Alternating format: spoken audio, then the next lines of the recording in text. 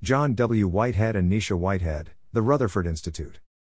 The whole aim of practical politics is to keep the populace alarmed, and hence clamorous to be led to safety, by an endless series of hobgoblins, most of them imaginary. H. L. Mencken.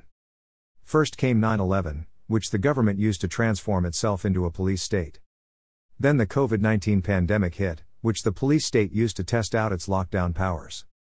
In light of the government's tendency to exploit crises, legitimate or manufactured, and capitalize on the nation's heightened emotions, confusion and fear as a means of extending the reach of the police state, one has to wonder what so-called crisis it will declare next. It's a simple enough formula. First, you create fear, then you capitalize on it by seizing power.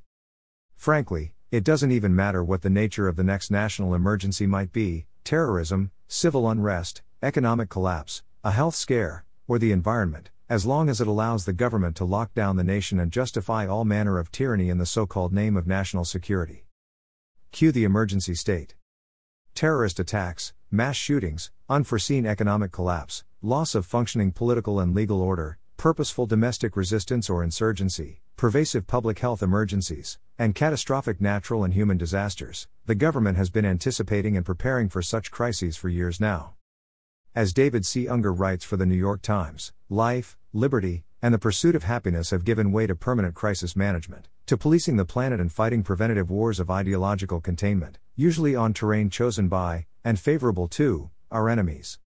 Limited government and constitutional accountability have been shouldered aside by the kind of imperial presidency our constitutional system was explicitly designed to prevent.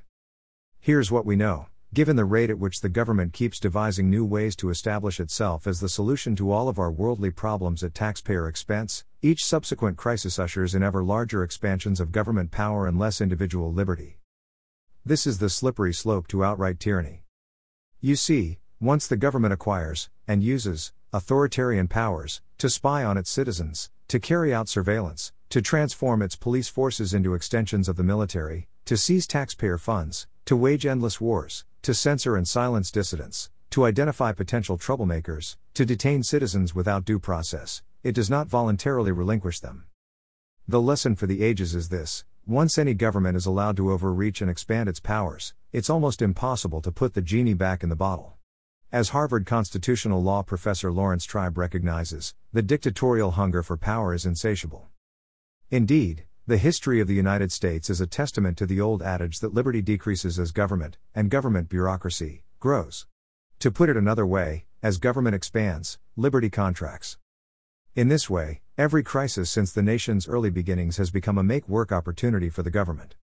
Each crisis has also been a test to see how far we the people would allow the government to sidestep the Constitution in the so-called name of national security, a test to see how well we have assimilated the government's lessons in compliance, fear and police state tactics, a test to see how quickly we'll march in lockstep with the government's dictates, no questions asked, and a test to see how little resistance we offer up to the government's power grabs when made in the name of national security.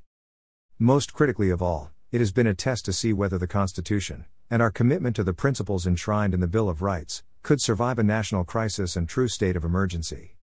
Unfortunately, we've been failing this particular test for a long time now.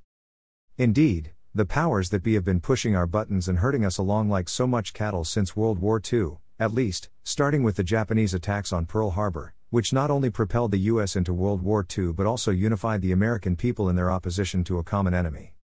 That fear of attack by foreign threats, conveniently torqued by the growing military-industrial complex, in turn gave rise to the Cold War era's Red Scare. Promulgated through government propaganda, paranoia and manipulation, anti-communist sentiments boiled over into a mass hysteria that viewed anyone and everyone as suspect. Your friends, the next-door neighbor, even your family members could be a communist subversive. This hysteria, which culminated in hearings before the House Un-American Activities Committee, where hundreds of Americans were called before Congress to testify about their so-called communist affiliations and intimidated into making false confessions, also paved the way for the rise of an all-knowing, all-seeing governmental surveillance state. By the time 9/11 rolled around, all George W. Bush had to do was claim the country was being invaded by terrorists, and the government used the USA Patriot Act to claim greater powers to spy, search, detain and arrest American citizens in order to keep America safe. By way of the National Defense Authorization Act, Barack Obama continued Bush's trend of undermining the Constitution, going so far as to give the military the power to strip Americans of their constitutional rights, label them extremists, and detain them indefinitely without trial, all in the name of keeping America safe. Despite the fact that the breadth of the military's power to detain American citizens violates not only U.S. law and the Constitution but also international laws, the government has refused to relinquish its detention powers made possible by them.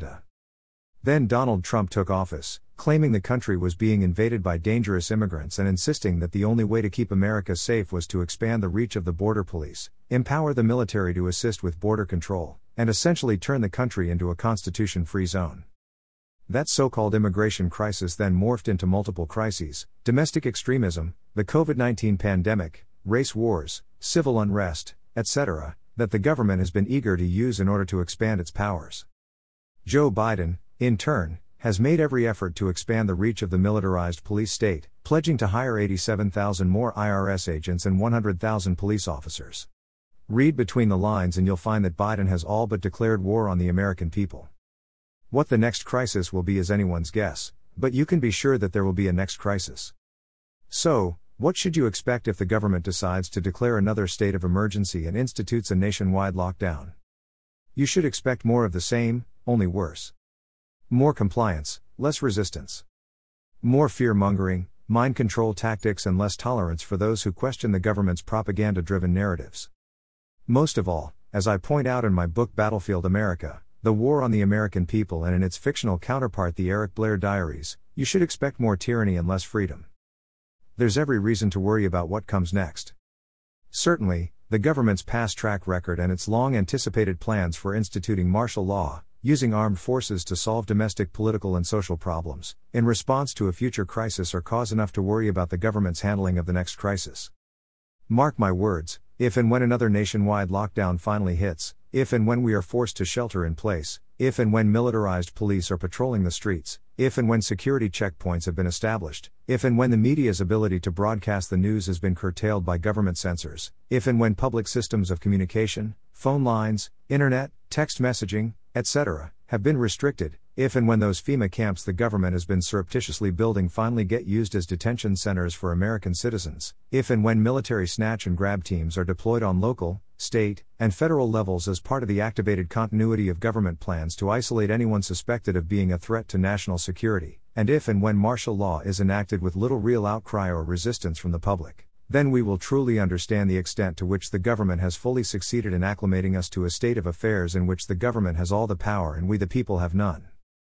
This article, republished with permission, originally appeared here. Copyright John W. Whitehead and Nisha Whitehead. All rights reserved.